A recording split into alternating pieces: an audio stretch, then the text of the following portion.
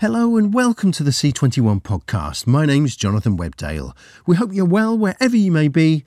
Today we hear from Lionsgate Television Group's Kevin Beggs, speaking at Content Canada about how the US studio is adapting to the changes brought by COVID and streaming, the fortunes of limited series versus procedurals, international partnerships and where the industry's headed next. And from Tomorrow Studios' Marty Adelstein and Becky Clemens on how the ITV Studios backed producer behind shows such as Snowpiercer and Cowboy Bebop has built up to its latest series, chilling Showtime horror, Let the Right One In. Content Canada took place in person in Toronto last month, with a sellout crowd hearing from industry luminaries spanning local and international broadcasters and streamers, producers, distributors and creatives. Among those headlining was Kevin Beggs, chair of the Lionsgate Television Group and chief content integration officer for the division's parent company, who this week renewed a long-term contract with the business. He spoke to C21 Media Editor-in-Chief and Managing Director David Jenkinson about how the US studio is adapting to the changes brought by COVID and streaming and where the industry's headed next. The pair discussed the rise of AVOD, the fortunes of limited series versus procedurals, international partnerships, Canadian originals and much more. I'm going to start by asking you, Kevin, we're not totally out of the pandemic yet. But how has it changed your business? What have the last 2 years meant for you as you emerge from a very difficult time, both creatively and commercially? Sure, it's a great question. I mean, some immediate things were quite obvious. A huge incremental additional cost hit to every show, starting with the testing protocols, the masking, the serving food in a different way, multiple vans instead of, throwing everybody into a crew cab and hoping for the best. So that was probably anywhere from 15 to 25% per episode in scripted. It's a little less costly in unscripted because most unscripted is not connected to guilds. So you're not dealing with SAG, WGA, DJ, and a series of protocols. You're not rehearsing. It's just it's more doc style. So they've been able to keep it going. But we jumped in earlier than almost any other studio. We shut down, as everyone did, around March 13th, 2020. We had to wrap 25 shows over a weekend all around the world. Our movie people were doing the same thing in the movie side, probably 10 different movies out there. But our network partners at Starz were very keen to get a show that we had shot a little bit of 9 episodes, 8 days and 8 episodes and 1 day short of 9 episodes out of 10 of our spinoff of Power, and they really needed it for September, and they kept, which is where Power traditionally had run, and Power had finished the year before, so they were pressuring heavily in a good way to can we find a way to get back to work, kind of whatever it takes. And that led us to just innovate in ways that we had never thought we would, and hiring, these health and sanitation companies who, had a whole different business before, going to Africa, dealing with outbreaks of other things that now were production people, and advising us on line readings sometimes that we didn't like, but they were pretty safe. And we got back into production in mid-August of that year, which is, most of the other studios in my world were not till October, November. It was extra expensive to get started that early, but we did get that show on the air, and Starz really needed that continuity. That opened the door for us to get a bunch of other shows on because we had done it. By virtue of necessity, we broke through. Our goal, of course, was to keep, as safe as possible and still keep shooting. When the vaccines came through the next spring, of course, we jumped into getting everyone as vaccinated as possible. There was all kinds of twists and turns in the road. There's some vaccine believers, there's some vaccine hesitants, there's some vaccines never, and they're all working on shows. And it was an interesting dynamic, but ultimately now it's the costs are a little reduced and we're in a rhythm, and we didn't miss a beat. But it will always be an overhang now. Nothing will be exactly the same. I think these restrictions will start to ease, but I think we're always going to now think about what's next, which is just never part of anyone's thinking about production. There's always there's a lightning storm or a hurricane or a wildcat strike. Pandemic was not in the get ready for that book, but we navigated. And everyone had an awful lot of time to watch an awful lot of television. Well, that was the plus. That was a good thing. Do you think that? How do you think that changed the audience? Well, I think it changed the audience. I think it changed the world relative to time spent and what is the value of time and what's your relationship with work, and how is an office a thing or a construct that we've all just accepted for 150 years because that's what they did a long time ago, and what do you have free time for? I mean, selfishly, as a TV purveyor, we're happy that a bunch of people start, and right in that window, a bunch of services launched. HBO Max and others relaunched, and Crave, and all these are still building. Peacock launched. They're all challenger brands trying to catch up with the biggies, and they were spending a ton of marketing. We'd experienced that same rhythm, if you will, in the basic cable space with shows like Mad Men and Weeds and Orange is the New Black for Netflix. When they, launching something, they're giving you not only the normal launch marketing money that you might get for a show amongst 50 shows they might have. When they're kind of branding the whole network around it, they spend even more because they're trying to get you in and to watch the show. So we were the beneficiaries. We had the first show, the first scripted show in Love Life that HBO Max had available. But for pandemic, we were not intended to be number one. We were like number 5. You were finished. All these other shows were suspended in animation, and ours was ready. And so good for us because they put all their marketing dollars. You can go anywhere in the U.S. without seeing Anna Kendrick on a billboard, which is never a bad thing. And the show did pretty well. We got a second season. So, there's some pluses and minuses in the equation. Yeah, it's interesting, isn't it? Because the business did change alongside the world changing. And I can remember in 2019, as we were just going into this, the end of 2019, all of those services were just about to launch. That's right. It was a very, very, very different world in terms of where we are today. How did the rest of the business change, do you think, during COVID? And coming out of it, I suppose, because we really have gone on a roller coaster, haven't we? Yeah. Even 6 months ago, we'd had a very different perspective on what was going to happen with streamers and terrestrials and co-production. Right. It seems to be, the pace of change seems to be accelerating as the world is put back together. What do you think the headlines are for the way the total business has changed, not really during the pandemic, but probably in the last 6 months? Well, I think a lot of trends in all businesses, but we'll focus on ours, have this pandemic accelerated a bunch of trends. It accelerated the idea that the knowledge economy didn't have to be rooted to some geographical space on a 9 to 5 or 9 to 6 basis for efficiency and productivity to happen. Our television group has never been more productive, ironically, in a time when for 2 years we couldn't get together. And that is completely counterintuitive to, I think, prevailing ideas about office culture and talk about collaboration and hallway creativity and elevator pitches and, the language that we talk about when we talk about corporate offices in any business, but ours especially, is kind of like, when people get together, magic things happen. Maybe not. A bunch of magic still happen. And we have done better than we ever did before. Profoundly impacted the theatrical business. Profoundly. We see that the only big movies that are breaking through are giant IP, tentpole movies. So this whole other corollary business of direct to streaming, which did not really exist in movies, except as a last resort and usually day and date and PVOD, as opposed to, those are now very common. Every one of these streamers has movie divisions making big feature films. You can look at The Gray Man as top of that food chain, but everybody is making those movies, and studios like our own are deciding whether we want to release those theatrically or take them directly to the market and monetize them in different ways. That, what was happening anyway, I would say, from a television perspective with serialized shows, novelistic shows, call it The Crown, call it Peaky Blinders, call it whatever you will, that are deep dives that require, hours and hours and hours of storytelling, as those have been eating away at the middle of the movie market, which would be important, maybe earnest, amazing dramas that might get a lot of awards, maybe not giant commercial successes, but are important.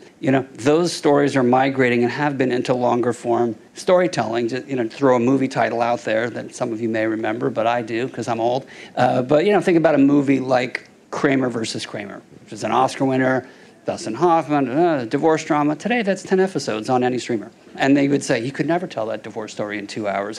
They must have shortchanged us. I want the whole relationship. I want the 5-year litigation, the divorce, the kids, the garage, the dogs. And, let's do another. And that's just but you're not doing Avengers that way.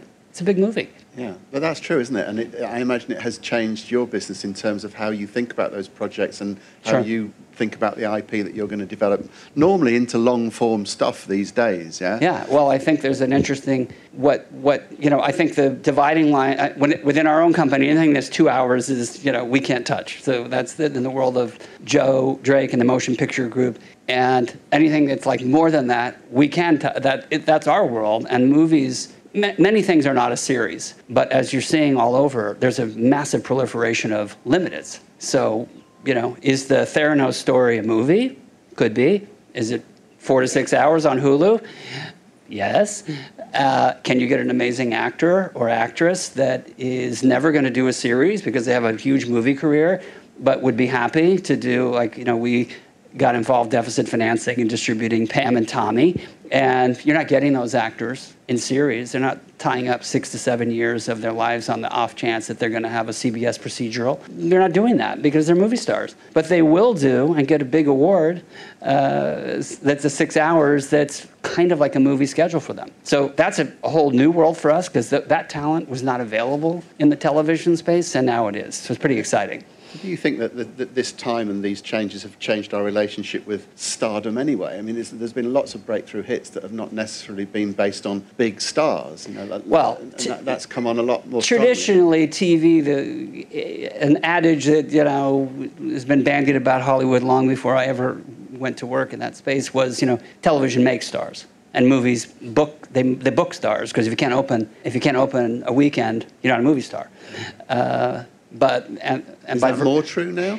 I don't know. It's it used to be a very clear Maginot line between those who did movies and those who didn't. One of the challenges was that in the traditional broadcast schedule, 22 to 26 to going back to the 60s, there's a reason why there's like Star Trek, you go, it was on for like 2.5 years. How come they have 150 episodes?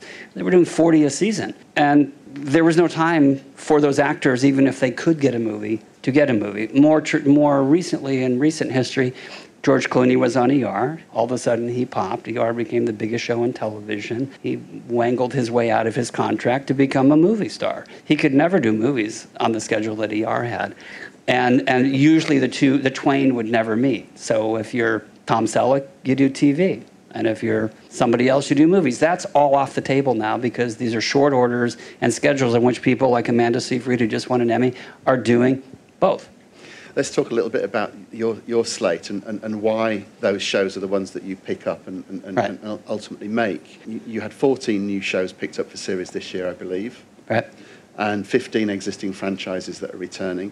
Right. Can we talk a little bit about the stuff that's upcoming, the Julias and the Serpent Queens, and, sure. and why those? Right. Well, look, as we don't really make the market because we're not the network, right? The studio and producers with whom we have deals, and we can talk about that, are responding to the market. So, in a bad sports metaphor, you take what the defense gives you. And where the openings are, that's where we go. And as an independent and a challenger brand and not as big and as resourced as, giants like Comcast and Viacom and Warner's, we have to be a little more opportunistic and jump in where we see openings. That's why we began really getting into the cable space when cable, domestic U.S. basic cable was kind of there was always HBO, which was, it's not HBO, it's not TV, it's HBO, over there. And then everybody else who mostly ran old movies and did lower cost programming. And then the Mad Men, on AMC, and Weeds on Showtime, and Breaking Bad, not our show, but also on Mad Men. These started to redefine FX with Nip Tuck and The Shield, and all their shows started to redefine the whole landscape. And none of the big studios were that interested in that business because it was not nearly as profitable as a broadcast hit. So that was an opportunity for us. And Sony who had both been in network, out of network like 5 different times, and then decided, hey, we'll play in cable, and there was nobody else in that business. That's great for us because we could compete. Then everybody got in that business, and every one of those majors created their own cable division, whether it was Warner Horizon or FX Studios, or Universal Cable Productions. Every single one of those was kind of modeled on like what we and Sony were doing as independents. And then we, while we continued to work in cable, pivoted into streaming because nobody was going there either. And nobody could figure out the model. And wait a minute, it's cost plus. What does that even mean? And we were in there really early with Orange is the New Black and a bunch of shows. So we look at the whole market and go like, what's open? And interestingly enough, as most of these big players have consolidated and they're kind of focusing on their streaming offerings because that's the new currency of evaluation is how many subs do you have and what's the churn rate and are you expanding globally at the same pace as a Netflix and a Disney and where are you in the hierarchy of where you are? They're kind of paying a little less attention to their traditional broadcast platforms, probably starving them for a little money a little bit because they're putting stuff in. And those broadcast players still have, a bunch of hours to fill every week, and a whole bunch of people still watch broadcast. And for the first time ever, we've actually been, kind of on an even playing field or close to an even playing field with these players. So we have, a broadcast series on every network now. It was unheard of 5 years ago, 10 years ago. When I started at Lionsgate, they said the one thing you can't do is work at broadcast because we'll, go out of business. And so that's interesting, and that's just a change. The next player in this space is AVOD. Right, the Tubies and the Freevies and the Plutos and the Peacock on the ad tier are all in this space, and many more are coming. Roku, huge player, they have a ton of business together. They're doing originals. They're kind of using that same playbook. They're in the virtual bundle now, not the traditional linear bundle. They need originals to differentiate themselves. They share a lot of the same assets with other platforms. Weeds, which my colleague Agapi there put together on our reruns around the world and also domestically with her partner Ryan, is on 4 different US platforms after its 9-year run on Netflix. And they are in the same window roughly. So if you have the 5 things that everybody else has, what do you have? So if you're Roku, you're doing the Zoe's Extraordinary Christmas Movie that we did with them, or you're doing the Weird Al Yankovic story, which seems to have found an audience here at TIFF. And that's good for us. What do they want right now, though? Have things changed? And are there characteristics that is in this new raft of programming that is about a new audience and the way that audience wants to consume and what it wants to consume? No, it's a great question. I would start with saying, with our sister network Stars, we know exactly what they're after because they are very clear and specific, and it's a great advantage. There's no put or call. We don't have to bring them everything first, although we do. Some things are never going to be right based on their programming mandate. We have 15 shows together. We just launched The Serpent Queen on Sunday night, which was 100% on Rotten Tomatoes, and that directly came out of our experience when we acquired the network, started working with them. One of their very successful streams of programming were these female monarch shows, White Queen, White Princess, Spanish Princess. They're doing things like that. And Erwin Stoff, who's one of the partners at 3 Arts, a company with whom we've invested, a big production management outfit, has a great writer, client in Justin Haith, who found this story of Catherine de' Medici to be really interesting. And we thought, wow, it really fits within the flow. So they were a natural place, and it never was pitched anywhere else because Stars, bought it over lunch. So we think about what they're looking for. We know better. Everybody else shifts a lot.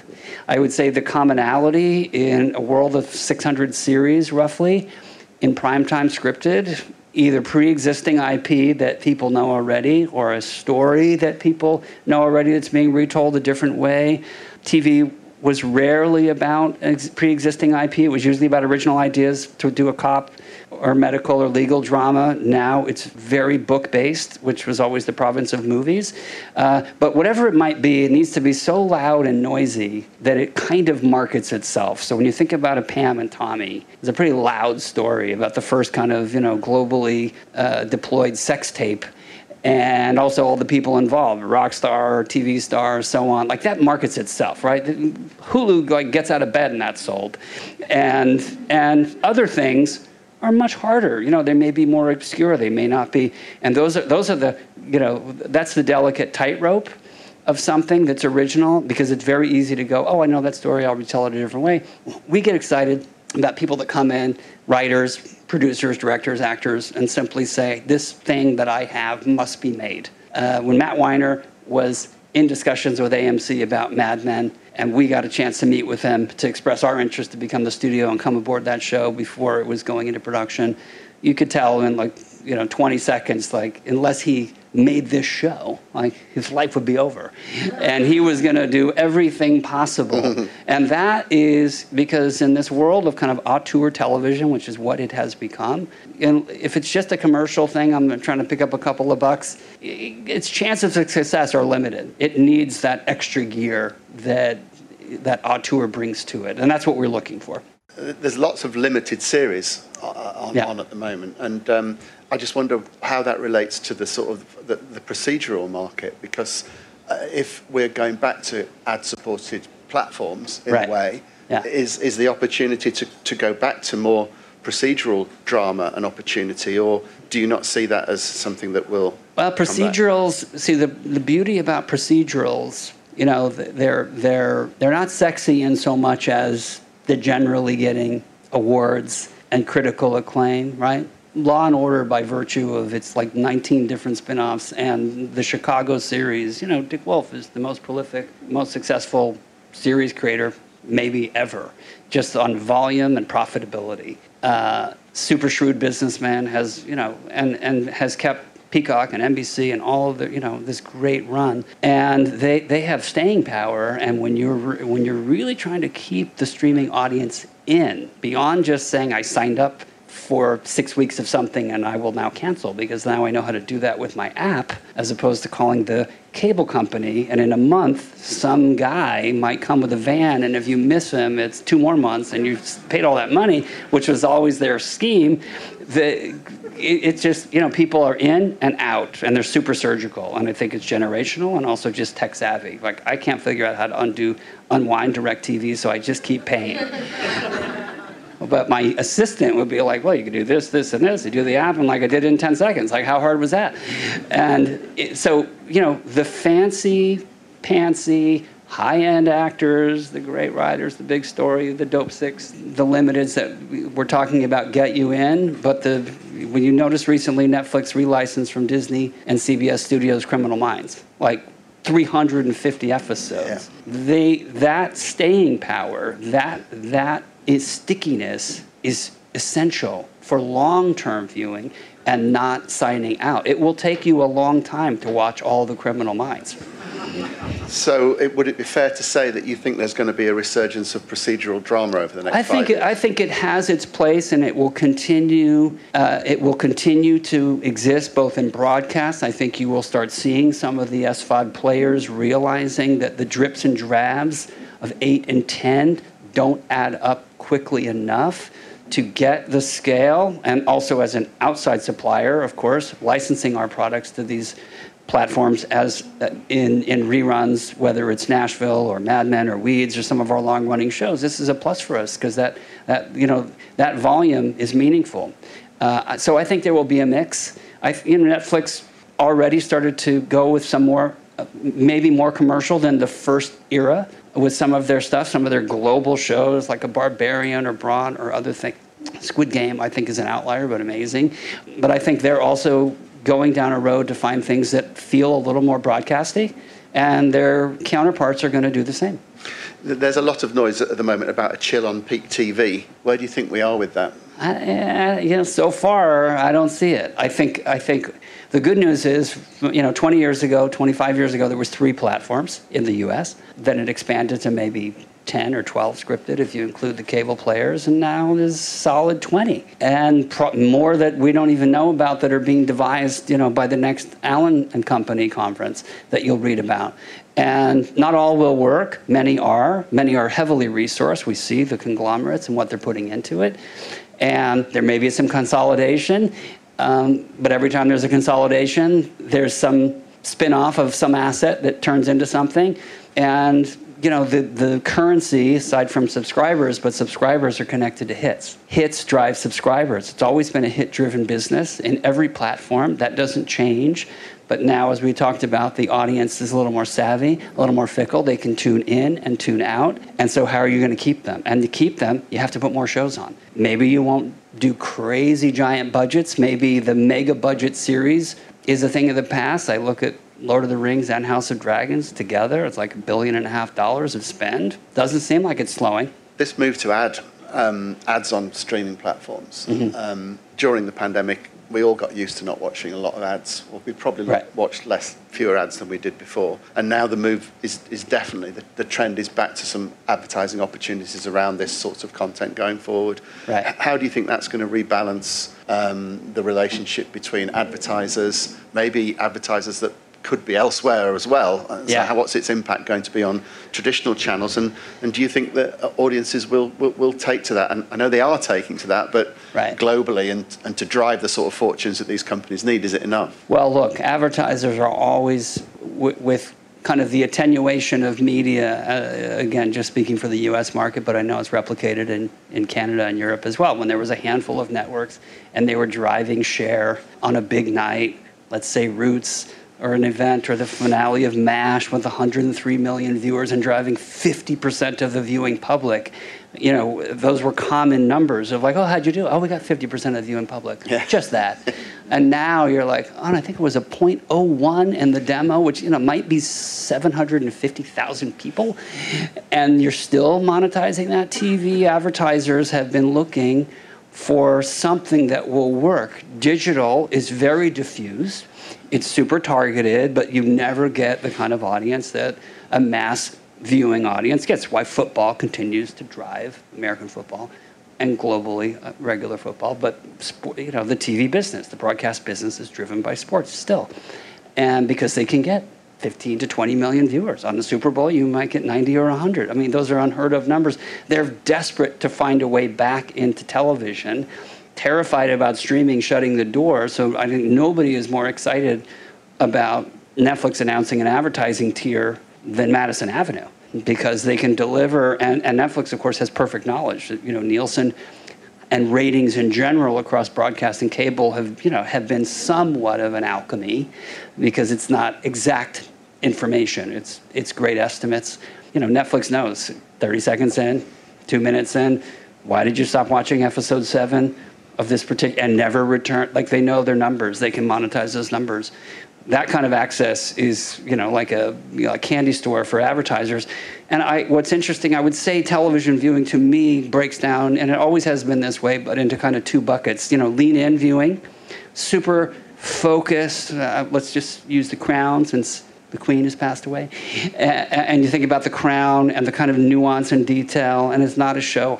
At least I think that you can walk in and out of a room and miss 2 minutes and know what's going on the way you would on a procedural like a CSI. Yes, you maybe miss the one graphic of the bullet that went through the bone that went to the thing, but later they say, remember that graphic? Oh, here it is again. So lean in is auteur driven, and you can't miss it, and you kind of are annoyed by ads. Lean out, which every comedy is built on the bones of radio comedies, which could work if you were never watching them, which could work while you were under your hood in your car listening to it, whether you could see it or not. That kind of viewing is still rampant, and AVOD is like the answer. My wife's in the middle of I Love Lucy. She's like 200 episodes of this thing. She's half watching it, half doing something else, reading a book, and it's just kind of going. And I remember the episode based on the soundtrack that I remember as a kid of, whether it was the Candy Factory or the Vitamin Vegemin. And you just go, I know that. It's like an old Christmas carol. Let's sing it. And that's how TV, AVOD is watched. And it's okay. And I suppose there'll be movement between all those different tiers, because there's going to be so many different sort of options that people might come in and back up again. That's right. Also, kids are a huge factor. A huge factor. Television in a streaming universe is more of a babysitter than it's ever been. And, as you cycle through, if you have kids, you're going through Disney Plus, of course, you're going to start with because it's Disney. And then, what does Netflix have? And so on. And then, for a while, you might have another one. And when that show ends, you're like, Blue's Clues went away. Like, I'm off that one. And you're back to, it's going to happen. And, and then you're out of that phase. And you're like, why do we have all these kids programs? I don't want that. My kids are out of the house. And there's something for everybody. You work a lot with international partners and acquire shows from the international market for distribution. What kind of partnerships work best for you, and how do you see that changing over the next few years? Sure. Well, look, I think, one of the things that's happening globally, and my colleague Agapi can speak to it better, but I will try to channel her wisdom. Many of these international buyers had output deals. They had Warner outputs, they had CBS outputs, they have these things. Many of those are now going right to their global platform, their global streamers, and these shows are not available to long-running tenured broadcasters. Great opportunity for us, but also they are now reckoning with having to do co-productions and get in on the ground floor because the acquisition market is not as strong. There's just whole slates of shows that aren't coming anymore, that were reliably coming to them to bid on, or even an output they had. So co-productions are the name of the game. We announced this morning a really, great and innovative deal with Bell that we're, quite excited about. We've announced previously one with Stan in Australia. We have a couple others working globally and finding stuff at source, on the ground, in those markets that we can come in with as a deficit partner and bring into the U.S. market as sellers and known content providers to find a way to make 1 + 1 = 3. And for many of those buyers, if they're not in on the development process and just waiting for what might show up at MIPCOM, it's already too late. Yeah, totally. I think one of the shows we discovered in lockdown was Schitt's Creek. Yes. Which was a joy to have on in the UK during that period of time. And you were in early on that. Is that the sort of logic? Is it that sort of that is. That's the gold standard. We'd love to say that, we invented Schitt's Creek. We cannot make that claim. But what we did do is own half of a network at that time. It was the TV Guide Network, which we rebranded as Pop, and a really smart programmer, Canadian, named Brad Schwartz, was running Pop, and when he was at MTV Canada, had a relationship with Dan Levy and Eugene Levy, and this show, ITV, was the studio partner. It was commissioned, but not yet fully financed. They were looking for a U.S. buyer. Everybody passed. Brad got a call from Dan, as I understand it, who said, take a look at my show. Brad said, this is a little expensive for us at Pop. Pop was not a big network. It started as TV Guide Network, which just told you what shows were on other networks with a scroll. Strategy.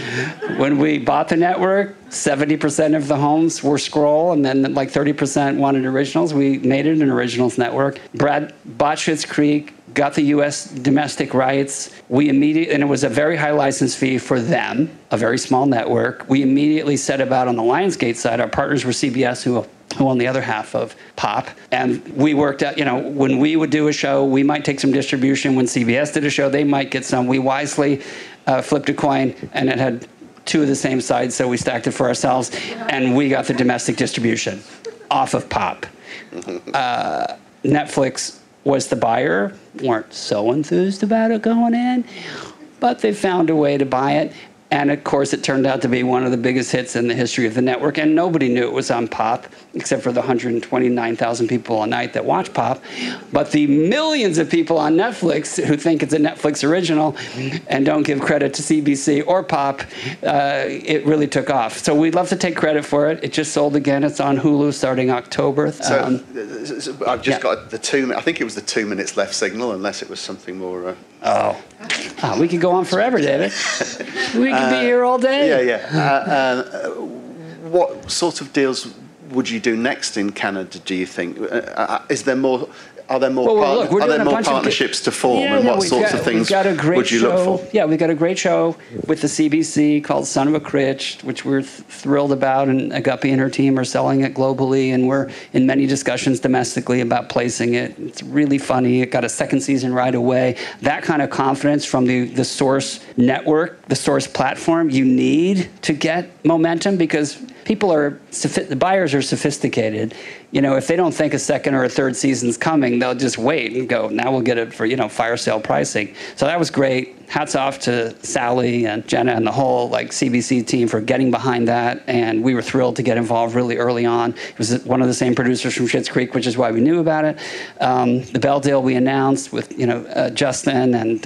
Is there scope for more deals like that? Well, you can't do 5 of them, right? We're only one little company, but we also have Wong and Winchester with Rogers, and I think we're always on the hunt and on the lookout for finding great shows. Luckily, people call us now early, and we hope one show begets 2 shows, begets 3 shows, and it's like, hey, there's a conversation to have. Also, 3 Arts. As I said, we're a majority investor of 3 Arts in the U.S. We have 5 or 6 shows together there. They've launched their Canadian business. One of their partners, Michael Rotenberg, is Canadian, comes from this market, is excited about Trevor, who's running their operation, building business here. They have many more announcements to come, a lot in the pipeline. We work together with them nicely.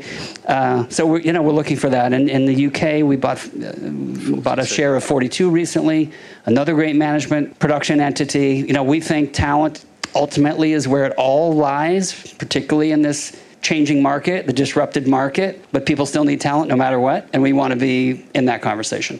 So my final question to you is, where do you expect the business to be a year from now? The business. What's going to be the big change over the next 12 months, and what hurdles need to be removed for you to have the slice of that you'd like?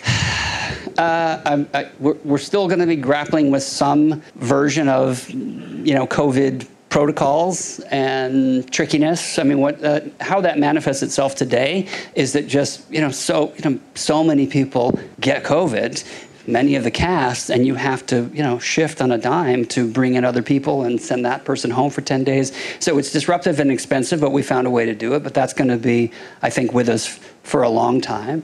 I worry about walled gardens, the idea that the biggest media players circle their wagons and don't buy from the outside and make it very hard for independents, whether it's a studio independent or independent producers, to get a toehold into selling and owning and distributing and controlling IP, as opposed to simply being a work-for-hire business, which is a little more reflective of the non-scripted business, which can be a great volume business, but does not build asset value.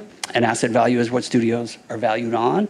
And of course, those are the things, like a Dick Wolf, who has said, one of the most prolific producers ever, the fact that he owns all those in partnership with Universal is why he's so successful. Had he been doing it for fees, he'd be living a really great life, but nowhere near as successful as the business that he's built. So that worries me a bit. I think inflation, war, many things are always out there.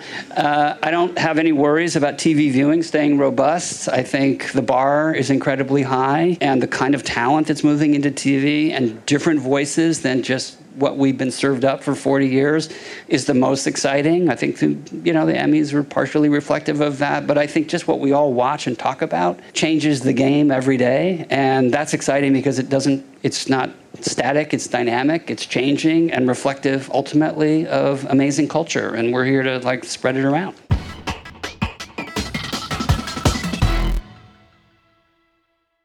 ITV Studios, back Tomorrow Studios, is behind titles including Aquarius for NBC, Snowpiercer for TNT, Physical for Apple TV+, Cowboy Bebop for Netflix, and 10-Year-Old Tom for HBO Max. Set up by former agent Marty Adelstein, with one-time Brillstein Grey television chief Becky Clements on board as partner and president, Tomorrow's latest show is a series adaptation of 2004 Swedish horror novel Let the Right One In for Showtime.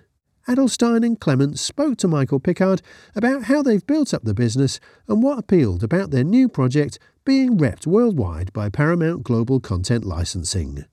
Thank you both for joining us. How are things at Tomorrow Studios? Tell us how your year's going so far. Our year's going pretty well. We've been selling a lot of new projects, and we have 4 on the air, Becky, right now. 5, yeah. 5. And things are moving along, We're all back in the office, which we're very happy about. Yes. It's fun to see humans again. Yeah. Are you finding things are kind of just, back to normal, back to, 2019, or how have things changed for you? Maybe not in the office, but when you're pitching or making shows in production, how are things maybe changed from a few years ago? 50% Zoom, 50% in person. So we aren't fully back to in person. We still do lots of mask wearing on sets. We still have testing. So I don't believe that's going away. So the mechanics of COVID's impact are in place, but we are heartened by all the creativity that people are managing to access despite, masks and shields builds and tests. But yeah, so slightly different, but the material's still being delivered in an excellent way. Right, and 5 shows on the air, that would suggest that you've had few problems navigating this new world. I mean, can you tell us about some of the shows on your slate and how have you got them onto the air, considering the last couple of years we've had? We have finished up Snowpiercer, which we've done for 4 years in Vancouver. We've done 2 seasons of Physical for Apple. We've produced a very big show in South Africa. We produced this great show, Let the Right One In New York. We're about to go into production on another one in Vancouver. We have our animated show, which, believe it or not, is the easiest in COVID. Pretty easy. And the first couple of years was like 30% of our job was COVID talk. And then once you get the systems in place, it's just part of the machine, the way a lunch break is or a night shoot. It's just part of it. And we spend all of our time trying to keep everyone safe. And I would say that we've all learned to live with it. But yes, we've had quite a few hiccups and it's really most difficult for our AD staff and our shooting crew because in a moment they have to reschedule an entire day. So we just are so appreciative and thankful of the people who are able to pivot sometimes with hours notice to make sure we could make a shooting day. And then editorial is mostly exclusively remote, which that's new. Yeah. Wow. And then you mentioned some of the titles there. I mean, how would you, describe a Tomorrow's Studios show? Is there something that links them all together? Is it a format, an IP? What is it you kind of look for in your shows? And what would you say they have in common or not perhaps? Is that what you like, the variety of the stuff that you make? I think that there's a real variety of the stuff we make, and it really comes from our taste and what we find interesting to us. It can go from Snowpiercer to we're big in buying animes out of Japan and making them into live action shows. So it really depends on our taste. And also we buy IP that we like. We buy new IP and we dig into old IP to see what hasn't been made that should have been made. And, so that's really how we judge it. When Marty started as an agent, with some of the biggest talent ever, I would say it was always about a specificity to their point of view, whatever it was, whether it was The Rock or the Turners, or like he just has a knack for there is something specific and unique about that writer, that actor, that director. And then I worked at a company called Brillstein Gray, and it was a comparable point of view. And that's where Marty and I met as he was building his agency. And I think there's something to that. So there is something about the point of view in each of these that we respond to, which I think is why it's eclectic, because that can be, we have a big romance, family drama we've optioned. We're making a deal with a stand-up. Like we are all over the place. But if there's something super specific, that's probably the unifying point of view. And then I guess when you look at the landscape in the US, but also further afield with your partnership with ITV Studios, I mean, where do you see the obstacles? Where are the challenges? But where are the opportunities that you're hoping to sort of take advantage of at the moment? Challenges are money, continue to be the cost of production. If you can find a great show that comes in at a certain price point, that's what all the networks need. They're just spending a significant amount of money. So of course, they all say they want hits. Well, we all want hits. But I think finding something that is producible at a certain price point is what they need mostly. They, of course, will spend their money on The Lord of the Rings. But I think they're going to need to do more sort of mid-level series because it's a lot of cash out. So that's probably the biggest challenge is finding a way to make great content at a certain price point, which what that means is fewer shooting days, fewer VFX. So you're really leaning into the words, the design, the performance more. And that's what we're recognizing. It's coming back to character a lot more. And then, so when we talk about your next series that's coming up on Showtime, Let the Right One In, where does that kind of fit into the grand Tomorrow's Studios plan? How did you kind of come to that, and what stood out from the original property, the film, the book, when you saw that and you thought, we'd love to turn this into a show? Well, it's a funny story. About 7 or 8 years ago, my daughter came to me and said, "There's this Swedish movie I want you to watch." And I said, "What's it about?" She said, "Vampires." I said, "I've seen too many vampire movies." She said, "No, this is a really good psychological thriller in that." And I watched the movie and I said, "I'm going to make this into a TV show." Little did I know it would take 7 years and 2 pilots to get it on the air. But it was something that always stuck with me. And, and it's just something that I always wanted to see on the air. And I'm really proud of what we've done with the material. Mm-hmm. And tell us more about that 7-year journey then. You mentioned 2 pilots. I mean, was there a struggle to get the rights in the first place? Was that kind of a big thing for you? And then obviously pitching and finding what the story could be over a longer period of time? Well, the rights took probably 2 or 3 years because they've been transferred from so many companies. And then it was complicated because the movie became an American movie, let the right one in. So, we went through 2 bankrupt companies and finally tracked down the rights in the UK. Hammer Films had the rights to it, Simon Oakes there. And we were able to get that done.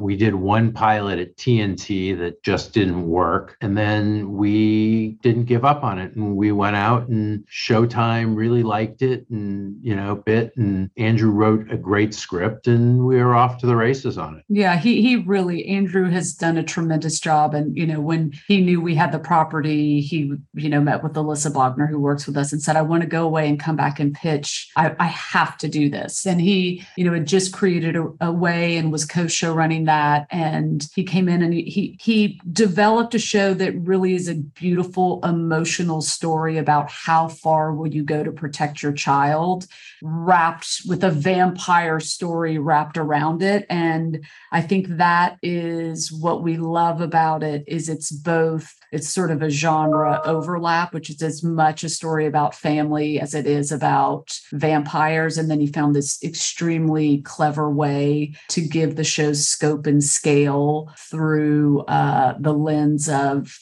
addiction. And he is across every part of it. We are so proud of the material. We enjoy working with him. He's an absolute superstar. Our cast is phenomenal. Seith Mann directed the pilot.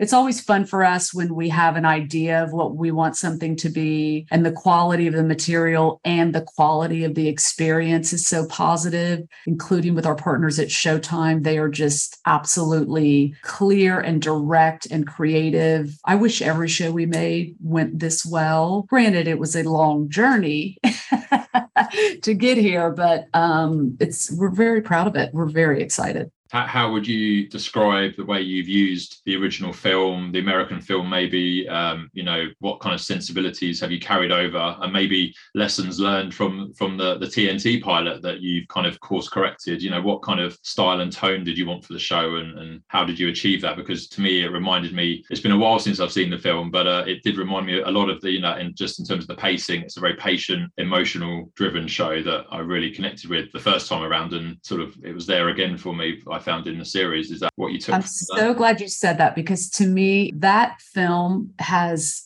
more emotional intimacy than most movies that aren't horror movies. So I think that is something that we really needed, and that's what distinguishes it. Really wanted to maintain that emotional intimacy, which is always a challenge when you also need stakes and you need drama and you need horror. And I feel that we've done a really great job of it. Some episodes, it's very sort of, heartbreaking in what's happening to the characters. In other episodes, it is a full horror show. And I think our balance is quite right for whatever your access point is. But that is the core of what makes this show, distinguishes it from other horror shows. It's just like, it is personal and hard and heartbreaking. So that was important. I feel like we nailed that. And as you say, if people think, oh, it's another vampire show, how have you sort of sought to bring people to the show who don't want to watch another vampire show? How would you say this treats that kind of genre element of the story, through the episodes? Yeah, no, I think we dealt with relationships and family really well. And the vampire is part of it, but it's really about a family and what one will do and sacrifice for their child. And connection in our world. We don't live next door to our parents and our family anymore. And, it's everyone is in a moment of like, where are the possibilities for me to connect? And I think for this father and daughter, they've not had that ability for survival. And so to see connections for the first time is just so uplifting to see like, yes, please let him have a friend. Please let her have a friend. I hope these people get to live some life and can step out of the horror. So I think that's the distinction. We have the search for connection is a big part of what would bring other viewers in who aren't horror fans. And so you mentioned, you've got Andrew involved, you've got Showtime on board. What was that sort of development process between you all to make sure that you were all kind of on the same page when it came to making the show? And I guess, was this all on Zoom during the pandemic, or what's the kind of the timeline then of bringing the show to air? Timeline has disappeared in the pandemic. No, we were in person initially. We were, because we would go and get notes in person. That's right. We were in person. But honestly, when they are fans of Andrew, they recognize his talent. We've known Gary and David and Amy and all of these executives for many years. They know their audience. So it really was, once we were all together, we were swimming in the same direction. And as I said before, they know their audience. They are crystal clear on their point of view. It's a dream. I mean, it's exactly what you want working with the network to be. Yeah, it was one of the best development processes I've been through. Fantastic. Great. And at what point did you cast the show? Because you've got, a single mum and her young son on one side, and then you've got the single dad and the special daughter, who we obviously meet quite soon in the first episode. She's carried in a suitcase, for reasons that viewers will find quite quickly on why that is. But how did you go about forging those relationships? Because obviously they've got to be very emotional and very character driven from the start. Did you do lots of chemistry reads with pairs of actors, or what was that process like for you? We didn't do chemistry reads. Demian was a delight. Anika is so accomplished. The kids are always a challenge just because of their body of work, but Madison is experienced and had a very long resume, and is such a dedicated actor. And then Ian just made us all smile. Like, he was like the sunshine that got plopped into this world. And Grace